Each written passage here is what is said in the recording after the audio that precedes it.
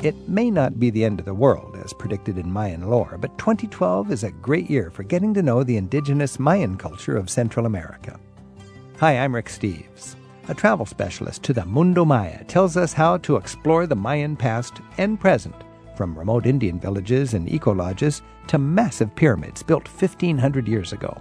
The biggest and most impressive is Uxmal, which blew me away the first time I saw it. It's got really unique rounded corners on the pyramids and several hundred rain god masks that stick out from the building. Really, really stunning. Or maybe a stroll into Old World Europe is more your style. We'll take a virtual tour of Prague, imagining the ornate sculptures and castles around us as we amble across the Great Charles Bridge. Beautiful statues of saints on both sides, then the big Gothic towers. Explore the old world wonders of Central America and Central Europe, today on Travel with Rick Steves. It's hard to beat a summer evening stroll in the Old Town Center in Prague. Hi, I'm Rick Steves. Coming up in a bit, one of my favorite guides from the Czech Republic points out the pedestrian-friendly sites in the best-preserved capital of Central Europe. But for an encounter with a different world, we start today's Travel with Rick Steves in the region of southern Mexico and Central America known as the Mundo Maya. By now, you've probably heard about this ancient Mayan prophecy that was recently uncovered. It appears that this year's winter solstice will be a very important date, at least for the Mayans, according to the calculations of their calendar. Josh Berman is an expert on the region and the culture, and he's written a guide for Moon Publications summarizing this year's events. It's called Maya 2012. Josh, thanks for joining us. Thanks a lot, Rick. Yeah, 2012 is a big deal. It's the end of the long count, which was one of the more important calendars in the Maya world. The long count is an exact count of time, 5,125 years, or 13 baktuns, or 1,872,000 days. However you want to count it, it's all ending on December 21st, 2012, and then another baktun will begin. When we think about all this, by the way, we're talking Mundo Maya, the Mayan world, and that would be, 10 million Mayan speakers scattered through Mexico, Guatemala, Belize, and Honduras. Anywhere from 6 to 10 million Maya who live, throughout those regions. Sort of a parallel culture. I mean, there's an indigenous culture that is actually on the rise, could you say? Yeah. Now that they're allowed to practice their religion more freely than they have before in these countries, there's definitely a renewed pride coming up, and especially since a Maya woman, Rigoberta Menchú, won a Nobel Peace Prize, and that's helped to bring them into the spotlight of the world. And then, of course, 2012 and all the hype right. and information and misinformation around it. So a big year for people who are setting their sights on the Mayan region. Can you just give us a primer on the most important sites, regardless of when you're going? What are the big 4 or 5 sites in the Mayan world? Well, one, you would go to Mérida, Mexico, which is a beautiful colonial city that's kind of built around the exploration of the Maya world. So that would be a hub in the Yucatan for exploring sites in the Yucatan. That would be a hub, yeah. Direct flights there. It's 4 hours west of Cancun. You could take a shuttle from there, too, if there's a cheaper flight. And then from Mérida, you have access to the Puc route, which is a really unique cluster of different sites. The biggest and most impressive is Uxmal, which blew me away the first time I saw it. It's got really unique rounded corners on the pyramids and several hundred chak. Chak is the rain god. Several hundred chak masks that stick out from the building. Really, really stunning. And some incredible properties where you could stay almost right on the site and wake up and be the first at the gate to get in. Now, would Chichen Itza be part of that route you're talking about from Mérida? Yes, it would. And if you're going to visit Chichen Itza, it's worth it. But to beat the crowds, just make sure you're there when the doors open at 8 a.m. Beat the crowds, beat the heat, use those first couple hours, and then go to a Maya village. Yaxuna is near Chichen Itza, and that's where you can go, and you could talk with modern Maya and make tortillas with them and ask them what they think about 2012. So a good hub for the Yucatan would be Mérida, easy to fly in, and from there you've got a loop route that would lace together a lot of Mayan sites, villages, pyramids, excavations. Yep. What's another hub? Another hub would definitely be western Belize, the town of San Ignacio, mainly because of, one, the access to Guatemala and the Petén region in Guatemala, Tikal and Huachactún and the city of Flores. And the other thing about Belize is it has such a phenomenal selection of jungle lodges that are right on the river or right up there. I got to say, Belize is one of the secrets in our hemisphere, I think. There's, just 300,000 people who live in Belize? 300,000 people who speak 8 different languages. I mean, It's English incredible. is the main language there, but yeah, I mean, Rick, I've traveled around the world now, and I come back to Belize, and I still have never seen anything like it. The diversity, the western highland portion of Belize and the Maya part of Belize is something that is still coming out. Yeah, Belize began as a diving mecca about 20, 30 years ago, where it was only scuba divers, and that's changed. I'm Rick Steves. This is Travel with Rick Steves. We're talking with Josh Berman in his new guidebook, Maya 2012, talking about celebrations all across Mundo Maya, the Mayan world, which includes Belize. We're talking about that now. Josh, Belize is a humble little country, as we said. 8 languages, only 300,000 people. And you can get into the hinterlands and find actual Mayan communities that speak Mayan? Yeah, there's 3 different Mayan languages spoken in Belize, Yucatec, Mopan, and Quechua in the south. And in the southern Belize is where you can really get out into the villages, and they have a phenomenal homestay program called the Toledo Ecotourism Association, and it's a network of villages, of Maya villages throughout southern Belize. You go to PG, you go to Punta Gordas, the town on the southwestern coast of Belize, and you go to the office and you say you want to do a couple of days in a Maya village, and they set you up and they put you on the bus, and you take the village bus and you stay in a little concrete guest house, and then people feed you Maya food and take you to the nearest waterfall or the nearest ruin, teach you some Maya words, and that's your true immersive opportunity there in Belize. When I was there, I wanted to sleep in a hammock, but I really never managed it. Do you sleep in a hammock, and how can you get a good night's sleep in a hammock? You know, there's a fine art to sleeping in a hammock, and it takes a lot of research. What I came up with is you really got to kind of get a diagonal slant so that you can straighten your body. So you kind of got to get diagonal like a pole and spread it out. And that lets you be straight. So then you're not in that hammock sort of curvy form. Have you ever had a good night's sleep in a hammock? I have. I was sleeping in a hammock for a week in a Maya village called Mushucuchca in Mexico. And I think maybe the very final night I got a full night's sleep. Tell me about cenotes. I was particularly charmed by the cenotes that you encounter when you're traveling in the Yucatan and Belize. They're sinkholes. They're limestone sinkholes. The entire Yucatan shelf is made of limestone, and that dates back to an asteroid that hit the area 65 million years ago. But what that means today is that you can pull off the highway and climb down into this sinkhole in the middle of the jungle and go swimming or snorkeling or scuba diving. And you'll find many Maya cities are built, including Chichen Itza, are built near a cenote because that's the only water source. There's no rivers in the Yucatan. I bet if you dive to the bottom of one of those cenotes, they must be very deep, but you'd find Mayan artifacts. What would you be likely to find if you went to the bottom of a cenote? Depends on which one, but the one near Chichen Itza, they found several scores of skeletons and precious objects, which leads people to believe that there were sacrifices, people being thrown in there. So some of them really had full uses, and some of them were just completely wild. For the Maya, we focus on these pyramids that rise up out of the ground and above the forest canopy, but we don't realize that the other half of the Maya world is Xibalba, the underworld, where the rain god and some of their most important gods lived. So there are many, many caves, especially in Belize and the Yucatan, where you can just go. I mean, Belize has one of the most extensive cave systems in the world, and you can go in there, and each cave is an archaeological site because they're filled with, whether it's sacrifices or human skulls or a lot of pottery shards. So each cave is also an archaeological site. Much as the modern world has just seemed to permeate everything, it seems like in Belize, the jungle has put a blanket on all of these archaeological finds, and there's still lots lurking there waiting to be discovered. And of course, that's one of the main attractions, is just seeing how the jungle intertwines with these ancient structures, and then there's us walking through it and climbing over it. And there really is no other way to feel as Indiana Jonesy as when you're climbing over these roots and these crooked staircases, and there's monkeys and toucans howling around you. It's really wild. Speaking of Indiana Jones and so on, take us just with you as you climb up to the top of a pyramid and you look out over the lush jungle.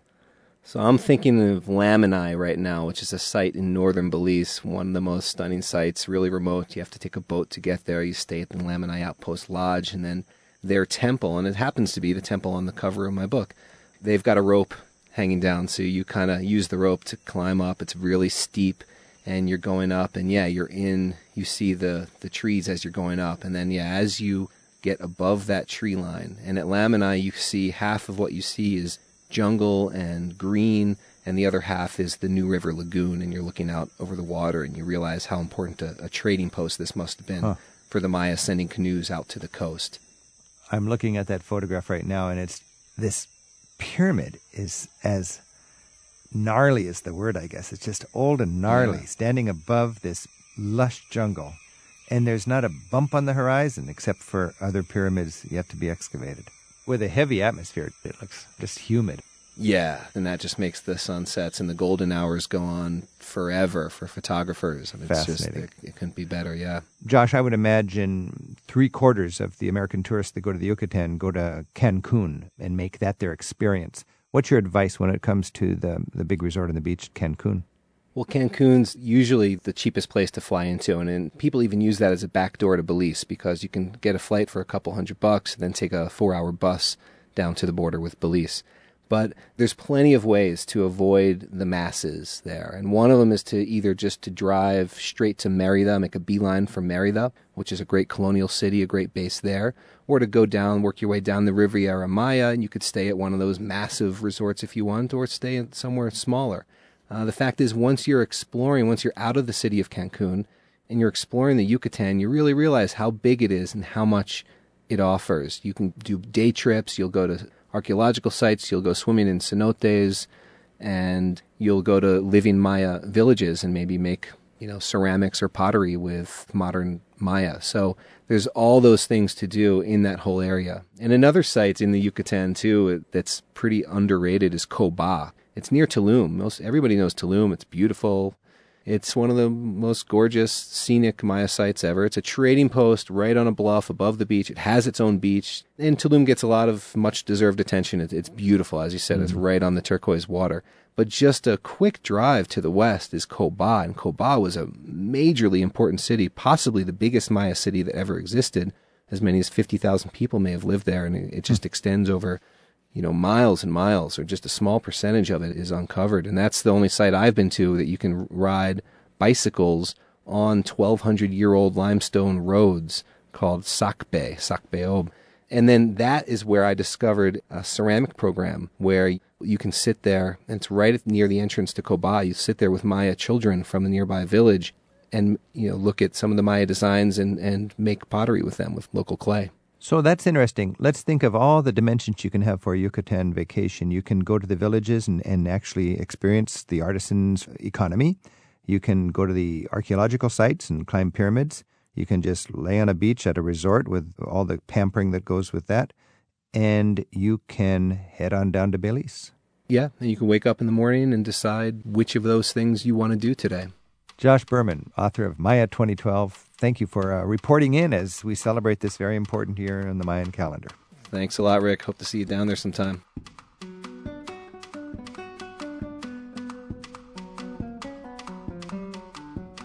There's a link to Josh Berman's Maya 2012 guidebook in this week's radio details at ricksteves.com. Next on Travel with Rick Steves, a Czech guide takes us for a walking tour of Prague. We're at 877-333-7425.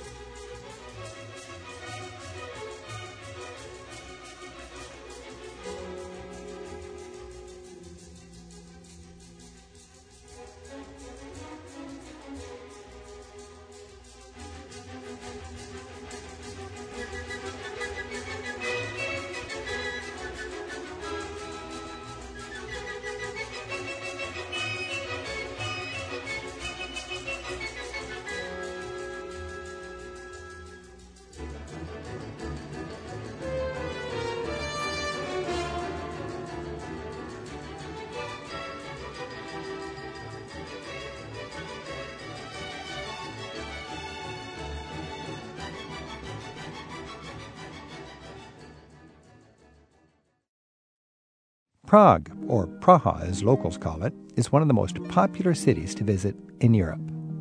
It's a good springboard for exploring Eastern Europe, and the city has enough on its own to fill days and days of sightseeing. Prague is famous for its mystically beautiful cityscape along its Vltava River. And the city boasts a lively art scene, a fairy tale medieval old town, historic churches and synagogues, and what it claims is Europe's largest castle. It quickly became popular with young backpackers and college students from the West after it opened up after the fall of communism. In part, I suspect, because it has some of the best beer in the world at bargain prices.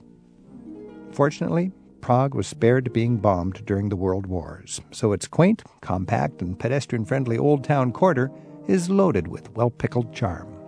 And to walk us around the city, we've imported one of my favorite local guides, Katerina Svoboda. Katerina, thanks for joining us.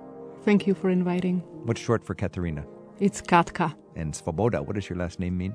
That means freedom. Freedom. So Katka Freedom. Thanks for joining us. And you can enjoy some good freedom in Prague these days. Let's pretend I'm going to be a tourist on my first day in Prague, and I've hired you to be my guide. I'm on the metro right now. I'm in the subway, and I'm going to go to an easy place to meet you. Where's a common place for the Prague people to meet each other? Well, I think it will be the top of the Wenceslas Square, the place we call, we call it that I'll see you at the horse tail, what actually means the good King Wenceslas statue. That's a knight sitting on a horse, so that's just right behind the statue. So that means so that's an easy place to meet in a big city, exactly under the tail of the horse that King Wenceslas is riding. That's true. The big equestrian statue at the top of the main square in the modern city. That's it. So Wenceslas Square, it's a huge square, but it's more like a big, long boulevard, really, with a meridian in the middle. So you call it a square, but it seems to me like it's like a 20-block-long boulevard that is lined with great buildings and lots of history. Oh, yeah, that's correct. I meet you there under the horse's tail. How do you say that in Czech? Pod ocasem. Say, I'll meet you under the horse's tail. Uvidíme se pod ocasem. No problem. So I see you there, and then we walk a few steps down the square, and we find something that really is an inspiration for anybody who respects freedom. What will we see? That's right, yeah. Very close to this equestrian statue, we have a memorial to Jan Palach, the guy who set himself on fire just after that kind of very complicated and bad day of our history, the 21st of August, 1968, when the city and actually the whole country was attacked by the Russians and the others from the Warsaw Pact. So that's now where we have his memorial. Not just his, actually. There is also the other boy called Jan Zajc. So both of them, that's like their memorial there with the dates. So this is hard for a lot of us to imagine, but you had to live under the Soviet Union in 1968. The Czech people very courageously stood up for their freedoms, and they were quite brutally put down. And Jan Palach, P-A-L-A-C-H, he was a student, and he just burned himself as a statement against the subjugation. Yeah, that was exactly like that. And he somehow could not stand also the situation. He saw that everything seemed to be kind of changing during those late 60s. And so people were kind of cheerful for the change. And all of a sudden it came. Because this was the year of the Summer of Love in America and all this sort of thing, the Beatle invasion, all sorts of exciting things were going on in the West. And the Czech people were aware of that. I talked to my dad a lot about that because he was exactly like 20-year-old boy like this Jan Palach was, So then we talked about that. And then just because, this all happened, it was kind of clear that there is no way to change it that time. But then 20 years later or so, you had what was it called? The Velvet Revolution. Velvet Revolution. Yes. And that happened also. Tell us about what happened right on the square, just another 100 meters down the way. You had the gatherings? That's true. I mean, it started in a different place of the city of Prague, by the students who met on the 17th of November, 1989 to commemorate one other event in our history. But then they were basically marching towards the Wenceslas Square, but then stopped by the police just down there on the Národní Street. But then the next day, since the 18th on, people were just, first of all, just let's say individually, getting to the square and talking to the other people, and then more and more came, and then all of a sudden you had the whole square completely packed with thousands of people. How many people would you guess? They said about 250,000 or something like that. 250,000 people gathering together. It was there, like kind of spontaneously. Yeah, of course it was day by day because still people were kind of afraid, that especially those who had the experience of 68. After 68, you could have a tank come in and shoot everybody down. Exactly. But this was 1989, is that right? Yeah. More than 100,000 people out on the streets. Yeah. And finally, what happened? And then actually there on that very square, then in the middle of the square, you had one balcony. It was a different place. Now there is Marks and Spencer, but it's also quite a change because, all these new brands coming to the city. But that time there was the place where the leader who unfortunately just passed away not very Václav far. Havel. Václav Havel Yeah. appeared there together with František Kardinál Tomášek, who was a very important man to all Czech believers because he was the first one who led the free service in the Sankt Cathedral just during the times of Velvet Revolution. Plus Alexander Dubček, who was actually considered to be that hero of 68 year, and all Wow. these So you have great men together. the Catholic leader of the country, the cardinal. You have Václav Havel, who was the charismatic playwright and every freedom lover's inspiration in 89. And then you had Alexander Dubček, who is the courageous Czech leader who stood up against the Soviet Union Yes. in 68. All of them together on this balcony. Yeah, that was quite amazing. Yeah. And then also one singer, whom we know also from the past and who was actually abandoned because she signed one of the treaty, the Chart 77, and she could not do that. And she could not continue in her career and all that. So then it was something. That was the place, maybe you know that, where all the people took their keys out and they were rattling the keys. So they're rattling the keys at the president's palace. What were they saying? What was the reason? Yeah, they were just saying take your keys and go, basically. So they're telling the president, the communist president, Sure, jingle, it's jingle, time to jingle, go. it's time for you to go home. Get your keys, step in Yeah. your car, and get the heck out of here. And then finally, he did just that, and you had your freedom. It's amazing because it's Oh, about boy. 6 weeks of this kind of fights. It is so exciting to hear that story from a friend who was actually living through that.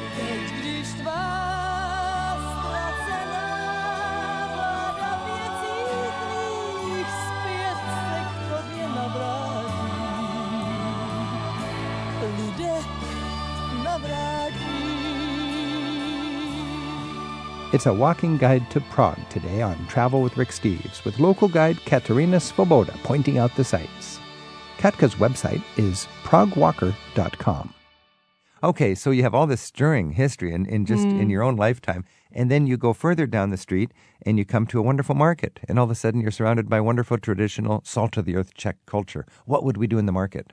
That's correct. That's the Havelsky market. That's on the way to the Old Town Square. And that's actually, the market has been there since, we say ever, but we know it's been since the end of the 13th century.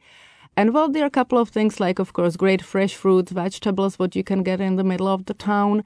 But also, some paintings, some pictures, some spa wafers from our spa towns, but also quite a great, what I like, actually, quite a great item they have there. And these are the kitchen witches. Kitchen witches. Yes. Oh, tell me about the kitchen witches. Well, I don't know if this is a tradition of every single family in my country, but actually at least my mom and a couple of her friends, they all collect them for good luck. So you can actually buy, it's like a puppet. Yeah, it's like a puppet. You'll hang it from the ceiling in your kitchen, and it keeps out the bad spirits or something like this. That's very important to have a kitchen witch. So you can go to this market as you're taking our walk through Prague. Now, a couple blocks further, we're going to come to one of the most beautiful squares in all of Europe. Yeah, that's probably the one we call Staroměstské náměstí. Oh, give it to me easier in English. Old Town Square. Old Town Square. Say it again in Czech. Staroměstské náměstí. Wow. And on that square, we see this incredible church. It's a fanciful church. Yeah, with the two spires, and that's one of the most beautiful Gothic churches we still have preserved in Prague. It's called Týn, T-Y-N, as we abbreviated the name of it. Týn or it's Church. Virgin Mary at the Týn. It's actually the full name of it. Great Gothic church, and actually quite blocked by the buildings in front of it. So people have to really make an effort to be able to see it, because there are buildings in front of it. And we try to keep it really more for contemplating, not big groups to go there and all this. So, yeah, it's a great place. And connected, of course, with the statue also, what we have in the middle of the square. And that's the statue of Jan Hus. Jan Hus, H-U-S. H-U-S, in English. And most of us know Martin Luther, but Jan Hus was 100 years before Martin Luther. That's correct, yeah. He's not so known probably internationally, but definitely for this part of the world, he was the one who basically started the Reformation process, yeah. And he, like Martin Luther, got in trouble for translating the Bible into the language people could read. Yeah. But unlike Martin Luther, he got burned, didn't he? Well, yes, that's right. So they burned Jan Hus, but he was an inspiration, religious and just nationalistic for the Czech people ever since. Yeah. Now, just around the corner, there's going to be 1,000 tourists gathered with their mouths open, looking up at the sky. What are they looking at? Yeah, they could actually do it many times in a day, because it goes from 9 a.m. to 9 p.m. still, and then that's quite a clock. This astronomical clock. We have our fancy little clocks on our wrists or in our pockets, but back then you would walk downtown to see what time it was, and it told more than just the time. Yeah, that's why even the name astronomical, because it showed you the movements of the planets like the sun and the moon. Then, of course, the most important thing, that's what everyone wants to see, and that's the procession, or as we call it, of apostles. So this is like two blue windows there. They open, but only on a full hour. And then you can see 12 wooden figures of apostles like St. Peter with a big golden key. He's the first one leading figure, and then they go all in a row. This must have been special effects like nobody could imagine back in the Middle Ages when it was new. Mm-hmm. There's also a ring, isn't there, that shows every saint for every saint's day? Yeah, that's the section below. They are actually even more names than just saints, but they are like names of the Czech calendar. So everybody can come and find out what's going on at the astronomical clock. Now, I've been on this great square, the Old Town Square, during the World Cup. And it seems like everybody's there, and there's a giant TV set up. That's exactly how we use it. It's quite a community gathering place, isn't it? Yes. Have you been there for one of these things? Yeah, I was. Actually, even the Prague Marathon, it's actually starting there every year in May. Mm-hmm. And then, of course, the either football, soccer matches, or then hockey matches. Yeah, we just go there. This is Travel with Rick Steves. We're talking with Katka Svobodova about walking through Prague. And Katka, if we were standing in the Old Town Square or in that area back in communist times, and we looked down the street, we'd see a huge statue. Well, yeah, that's right. At the end of the street we call Paris, where now you will find quite an interesting thing, and that's the metronome. Back then, that time, you would see the biggest statue, actually, the most enormous statue of all the communist countries, the statue of Stalin. Wow. The leader of the Soviet Union. The biggest statue anywhere in the communist world of Stalin, of Joseph Stalin. Now it's long gone, and there's a big sort of a modern art there now. Yeah, that's the metronome. It's actually a great place for skateboarders because of the concrete base. You have come a long way in one generation from having a statue of Stalin to a big metronome and a bunch of skateboarders. But that's how they use it in these days. And right off of the square, this is so amazing because we've just walked 15 minutes and we've already seen a lot. There's, of course, this incredible Jewish quarter. Prague had one of the most thriving Jewish quarters in all of Europe back in the Middle Ages. Yeah, that's right, actually. Still, there is a lot of to see. And if, someone says, I would like to see the Jewish Museum in Prague, it's actually not just one building, it's the whole area.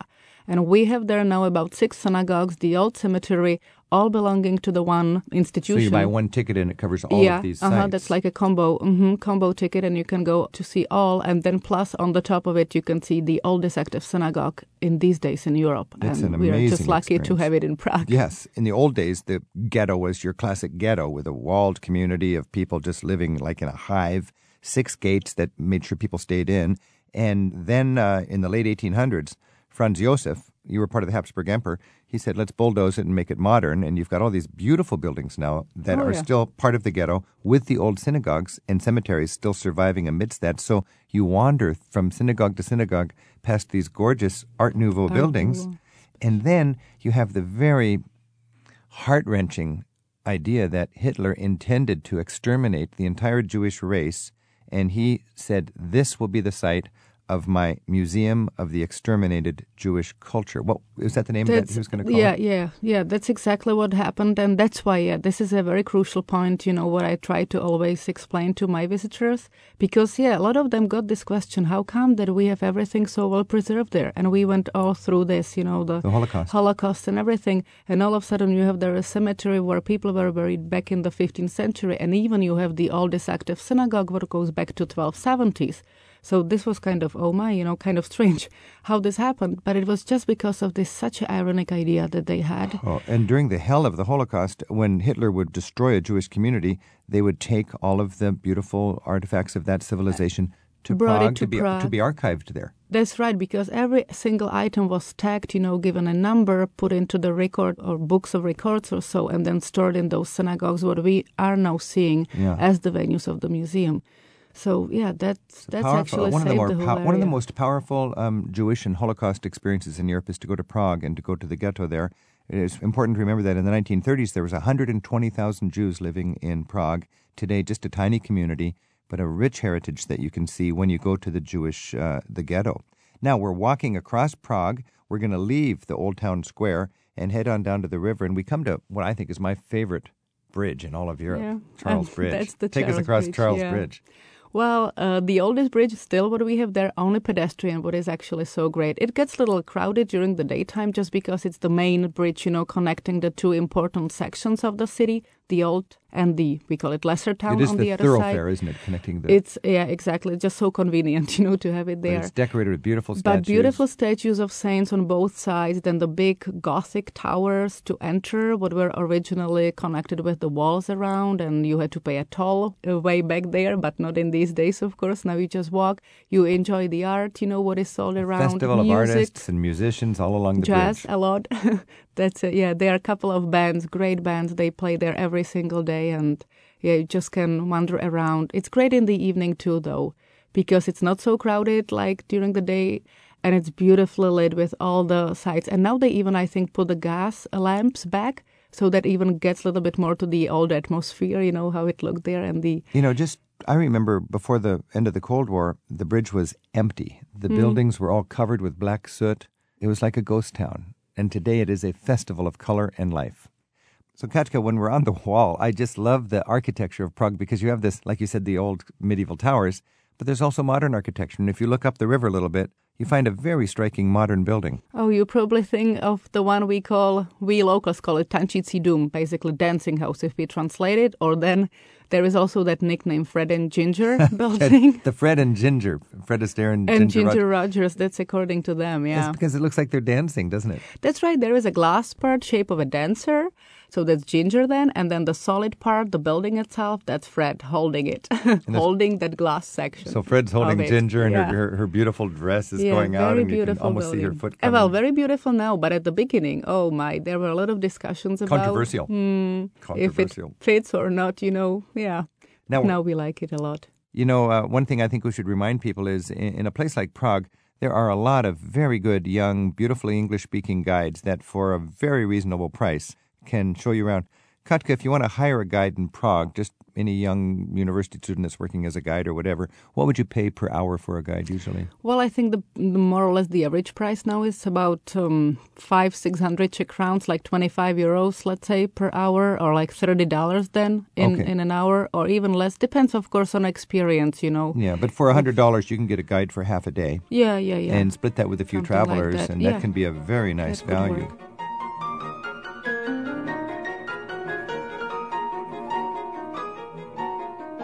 By the way, you can hear more interviews about Prague in our radio archives, including one we aired last fall with an American-raised Czech nobleman, William Lobkowitz. Find the radio section at ricksteves.com, then follow the links in our program archives to the Eastern European section. Share your own memories of Prague with us, or ask Katka for help planning your next trip. We're at 877-333-7425, as together we stroll the cobblestones of Prague on Travel with Rick Steves.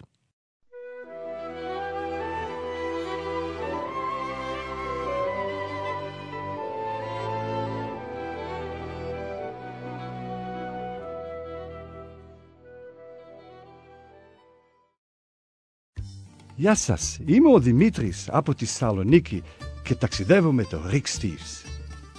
Hi, I just said in my language, in Greek, I'm Dimitri from Thessaloniki, which is the north of Greece, and I'm traveling with Rick Steves. Γεια σας, είμαι ο Δημήτρης από τη Σαλονίκη και ταξιδεύω με το Rick Steves. I'm Rick Steves. This is Travel with Rick Steves. We're walking across Prague with Katka Svobodova. Our phone number is 877-333-7425. Gail is calling in from Harwood Heights, Illinois. Gail, thanks for your call.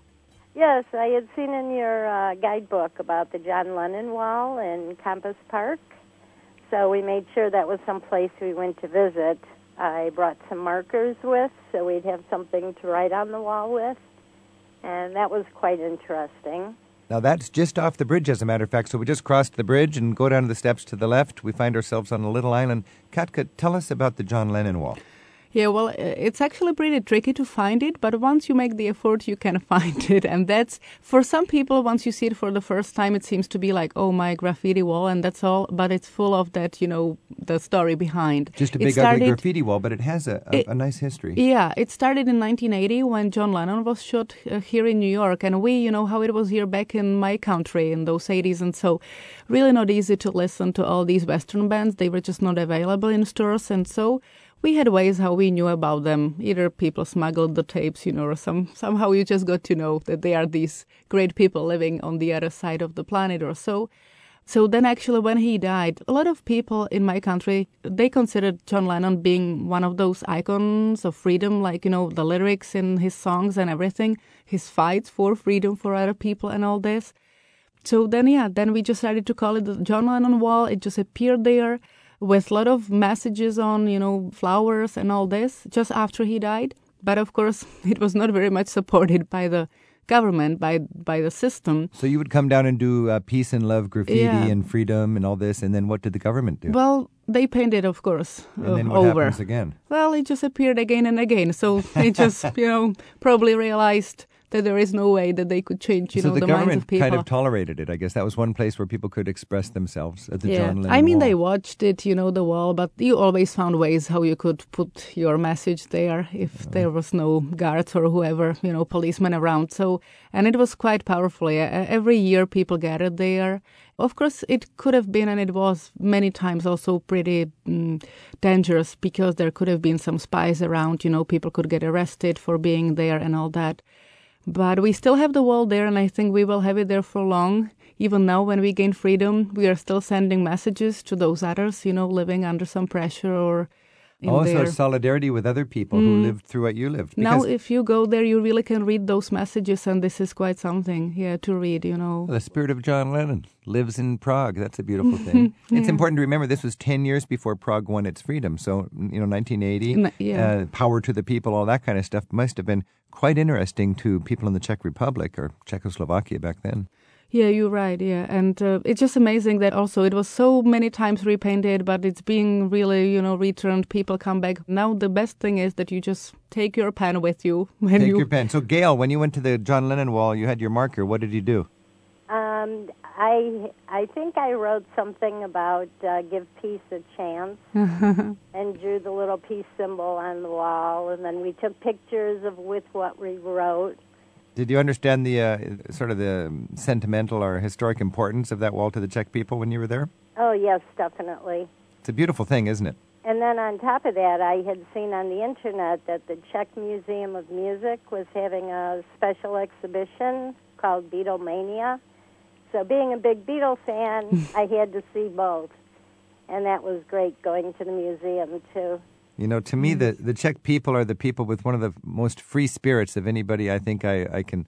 There's just something special about the Czech people, and even when they weren't allowed to travel, I think they were good at traveling. They had a lot of ways to travel. Mm-hmm. Do you know what I mean, Katka? Yeah, I think I can. How can you travel when you can't travel? Well, you have your dreams, of course, and then you just, of course, hope for one day your dreams will come true, and that was basically even my life like because that. Because with Dubček and Václav Havel and your wonderful sort of curious interest in the absurd and your passion for tea houses, you could go to China or India in a tea house and never leave Prague. I love these tea houses, and there is one, my favorite, at the bottom of the Wenceslas Square, that big square we just talked about, and you really just step inside and you're in a different world. It's so, it's like out of the place, but it actually belongs to the place in a sense. Yeah, it's India and Czech Republic at the same time. Very much so. And it's 100 meters from the traffic of Wenceslas Square. Of that very, very busy square, that's right, yeah. And that to me is so uniquely Czech in this ability to travel without leaving home. Mm-hmm. And I would say the Czech people smoke more marijuana than anybody else in Europe. Well, yeah, that's right, that's actually. I must admit sometimes that. You have to take a trip and never leave the farm. Gail, thanks for your call. Thank you. This is Travel with Rick Steves. We are walking across Prague with Katka Svobodova. Katka, when you go to Prague as a tourist, you hear a lot of people talking about the Royal Way. Oh, yeah, that's right. We're kind of on the Royal Way, aren't we? Yeah, the Royal Way, it's actually the route what goes through the historical center of Prague, and it's been the route of all the coronation ceremonies, when the king was going to be crowned up in the castle, then how it went, like down from the Old Town area, first of all across the square we call the Old Town Square, then crossing that bridge, the most important to the city, the Charles Bridge, up to the hill to the St. Vitus. Okay, so we're halfway up the Royal Walk right now. We started at the Old Town Square, we crossed the bridge, crossed the... What is the name of the river? Vltava. The Vltava River. and then we are heading up a long cobbled hill that goes to the biggest castle in all of Europe, depending how you measure it. It's a huge castle. Now, as we come up there, we find a great cathedral. Yes. St. Vitus Cathedral. Take us inside. Well, the St. Vitus Cathedral, I think the most beautiful part of it, it's the Good King Wenceslas Chapel. That's one of the little tiny chapels on the side, but really quite important and a lot of magic going around that very chapel there. I've never felt such energy. I remember just crowding to get... You can't even go inside. There's 2 doors you can look in. And I crowded my way up, and I just looked at the other door, and I saw all the Czech travelers coming and muscling their way to get a peek into the chapel. What are they looking at? Yeah, that's the place where this... the king, we called him Good King Wenceslas, was buried. Okay, so Wenceslas Chapel. Mm-hmm. And then also it's actually the place where we have the secret door leading to the crown coronation jewel room. So maybe that's also that about so there's the a magic. real mystique for the Czech people there. And also nearby, you've got the Habsburg Emperor's tomb. That's correct. In the middle of the section, what is the oldest of the area, because we have like two sections put it together, like the old one Gothic and the neo-Gothic part. So there is a Habsburg tomb, but actually even below, I would say what is maybe more important to the Czech people, that's the Royal Crypt, where we have that famous great king, Charles IV, buried. You've got such a rich history for such a small country, too. Yeah, I know. How many people in the Czech Republic? We have only about 10,200,000. It's an exciting place to visit. Now, for me, a highlight of the St. Vitus Cathedral is the stained glass window by Alphonse Mucha. Oh, yeah, that's correct. Now, Mucha is your great Art Nouveau artist. And he had such a beautiful, voluptuous approach to organic, curvy, kind of sexy art, and rich colors, and a real connection with the soul of the Czech people. That's right. The window, what you will definitely not miss, because it's kind of, it just strikes you out when you get there. The colors also, just to see the blue, combination with the green and with the yellow, and kind these of epic Slavic characters. I mean, this is going way back to the visceral beginnings of the Czech people. That's right. You see it in these faces and these eyes. Yeah. He was quite an artist. Mucha, M-U-C-H-A. There's a great museum for Mucha, and there's been quite a controversy because Mucha's epic work was the Slavic epic. And what is it, like 20 giant canvases? Yeah, they are now just being transferred from the city called Moravský Krumlov to Prague. We will have them one day maybe on exhibit, but it's still not clear where and when. Still in limbo, huh? It's this is one of the great art treasures in all of Europe, and it's been stuck way out in the Hicks, way in the far east, in a small town, in a godforsaken town. And because of a disagreement between the family and the city government, I guess, they will not let it come to Prague until it has an adequate, by their definition, place to display. Because that's actually what Mucha said. He said that he donated it to Prague, so that's why it is kind of getting back to Prague. And his ancestors want a beautiful place to put it. So we'll stay tuned for Mucha's Slavic epic. Someday, do you believe it'll be in Prague? Well, it's already almost there, but still we don't have the exhibition. Not quite public. Yeah. Our phone number is 877-333-7425. We're walking across Prague. And Michael's on the phone from Juneau up in Alaska. Michael, thanks for your call. Dobry den, Rick and Katka. Dobry den. I've been in and out of Prague over the years since 93. And in those times, pub grub was cheap. And almost any place in Center City, real estate has gotten so expensive. Help. Where can I find a good class 3 or 4 from the communist days place to get good pub grub, even with all the smoking? That's a good question. What does Michael mean by class 3 or 4 pub from the communist times? Do you know? Katka's not old enough to know about that one. Michael, what do you mean by... Oh, my gosh. Yeah, I have new family there now. And... you had class 1 through 5. 5 was dreadful, and so you're talking 4 was working persons, and class 1 was Obecny Doom type restaurants. Oh, I know what you mean. Now sure. Now I understand. So Michael's looking for a spit and sawdust pub, a good old rough tavern with some crazy characters. But not the number 5, but right? Not quite 5. Yep, and good prices. Well, it's maybe a little harder now to find. What about by the Hippo? What is that one? Oh, by the Hippo, down in the Leicester town, just below the castle. So we'll finish our walk there. We're going to hike for 10 minutes down from the castle. Oh, great. How do you say that in Czech? Uhrocha. Now, this must be a class 3 or 4 pub, quite rustic, but a lot of parliamentarians and... That's right, because of the prices, of course. Prices. You know, you normally get you get the spoon for your goulash, you know, not like the real like knife and everything. You just get the spoon and then kind of, It's kind of like trough and brew. Something like that. Yeah, it's a quite, What would we quite eat defined. by the Hippo? What would we eat and drink? Well, I would say, you know, if we go there for a beer, and we go quite often, we just love those cheeses going together, like that hermelin, we call it. That's nakladani hermelin. That's the one what you have sucked in olive oil for a couple of days, you know, plus a lot of garlic and then onions and oh yes, it is. And also paprika, you know, the spicy one. And then, this is kind of a great... so bread and cheese and bread, beer. cheese, and beer. Yeah, it just works and great the beer together. in the Czech Republic. I don't know about you, Michael, but the Czech beer it rivals Belgian beer for the very best anywhere, I think.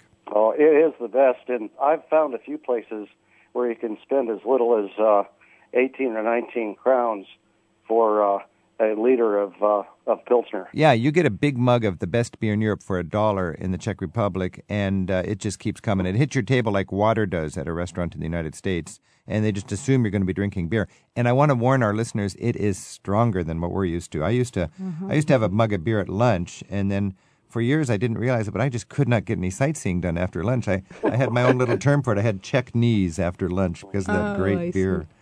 But I still love that. You can drink a lot of beer for $5. You got it. Michael, thanks for your call, and thanks for the memories. Yeah, dziękuję. Dziękuję. All right, bye-bye. Bye now. Kurt's on the phone in Federal Way, Washington. Hi, Kurt. Thanks for your call. Hi, Rick. I went to the opera there, and it was beautiful. And unfortunately, I didn't take pictures until after the opera was over with. And you can't take pictures after the opera is over with because they don't turn the lights back on. So if you're going to go to the opera, you want pictures of the opera house, please take them before the opera starts. No, that's a good advice because it's such a sparkling, sumptuous building, isn't it? It's beautiful. Now, this is what is called is it the Municipal House that you were talking about? Yes, And that's so striking because it's Art Nouveau, isn't it? It's beautiful. Just beautiful. Now, I've been there just for the tour, and boy, there's a lot of buildings where the tour is kind of a little dull, but this one was incredible because I got to understand how lavishly decorated the beautiful place is and the meaning of all that and how close it is to the Czech people. The other thing that I can comment about is the jazz scene is fantastic in Prague. They've really taken to American jazz, and it's prevalent. It's wonderful. Well, you know, what I was impressed in Prague is just the music scene in general. You've got lots of great jazz, you've got incredible dance halls and discos, and you've also got classical music, which is about a third the price of Vienna. And every night in beautiful venues, there are several concerts. And for $15 or $20, you get some gorgeous music. And I really like to hear Baroque music in a Baroque setting. And you find that in Prague. There's a little music box office in front of the church there on the Old Town Square. Yeah. And I like it. There's a lot of box offices or tickets, but this is nice because you have a nice photograph of every venue. And I wanted to have the sort of the holistic musical experience of enjoying the music I was looking for in a venue that sort of matched up well, and I could do it there. All right. Kurt, thanks for your call. Oh, you're welcome.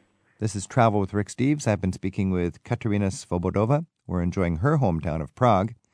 Katka, we just did a walk across Prague. The sun's going down. Where can we go for a nice view of your magnificent city? Well, I think one of the best places would be on the hill, of course, to see everything what's below us. Like the city is built on the hill, so you have a couple of options. And maybe the best one would be on that hill we call Petřín Hill. That's also where we have a viewing tower, so either the tower or just around the tower, like where is quite a great local little microbrewery called Strahov.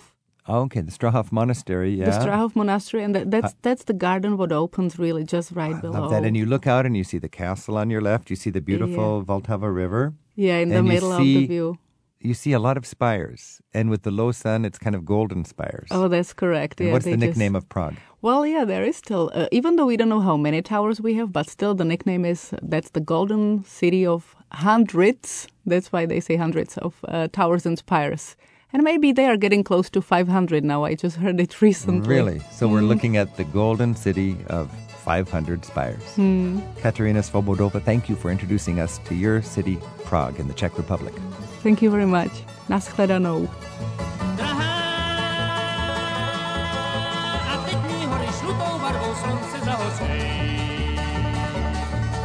Já za brodem ti zamávám, tak už se nedívej. Znám tu cestu vzhůru kamením a starou pastvinou. A ta je dneska mojí tajnou láskou jedinou. Keep the magic from your travels alive in the form of a haiku poem. Send us your original haiku and we just might read it on the air on a future show. Or write us a short essay about your hometown. There's a link for your submissions in the radio section of ricksteves.com. Here are some listener haiku about travels to Mexico. Linda Connor from Tulsa writes this about visiting the Yucatan Peninsula. Merida magic, happy hammock harmony, ruins and jaguars call. Xenia Torres Robertson from Ponca City, Oklahoma tells us, when she was 18, she joined her grandparents and their friends on a church pilgrimage to Mexico City. She says it opened her eyes to her Hispanic heritage, to see things from the viewpoint of another generation. She fell in love with the city and wrote this after a return visit. Temple of the Sun, feeling the rock's history, Teotihuacan. And Claire J. Baker from Pinole, California, writes this from walking the beach at San Carlos, Mexico. Footprints by the sea. When wind blows over them, they slowly walk away. Travel with Rick Steves is produced at Europe Through the Back Door in Edmonds, Washington by Tim Tatton with Sarah McCormick. Thanks to our colleagues at KGNU in Boulder, Colorado for studio help today. Also thanks to Robin Cronin, Andrew Wakeling, Jonathan Lee, and Chris Luzick for technical help, and to Keith Stickelmeyer for reading your travel haiku. Our theme music is by Jerry Frank. You'll find program extras and links to our guests behind the radio tab at Rick's website. We've also archived many of the interviews from Travel with Rick Steves by destination and made them available as an app for your smartphone. Look for the Rick Steves Audio Europe package at ricksteves.com. And we'll look for you next week with more Travel with Rick Steves. Rick Steves has spent a third of his adult life in Europe researching and writing guidebooks. His classic, Europe Through the Back Door, teaches the skills of smart travel. At Rick Steves' online travel store, you'll also find guidebooks and phrasebooks for Eastern Europe and every other corner of the continent. To learn more about Rick's books, visit the travel store at ricksteves.com.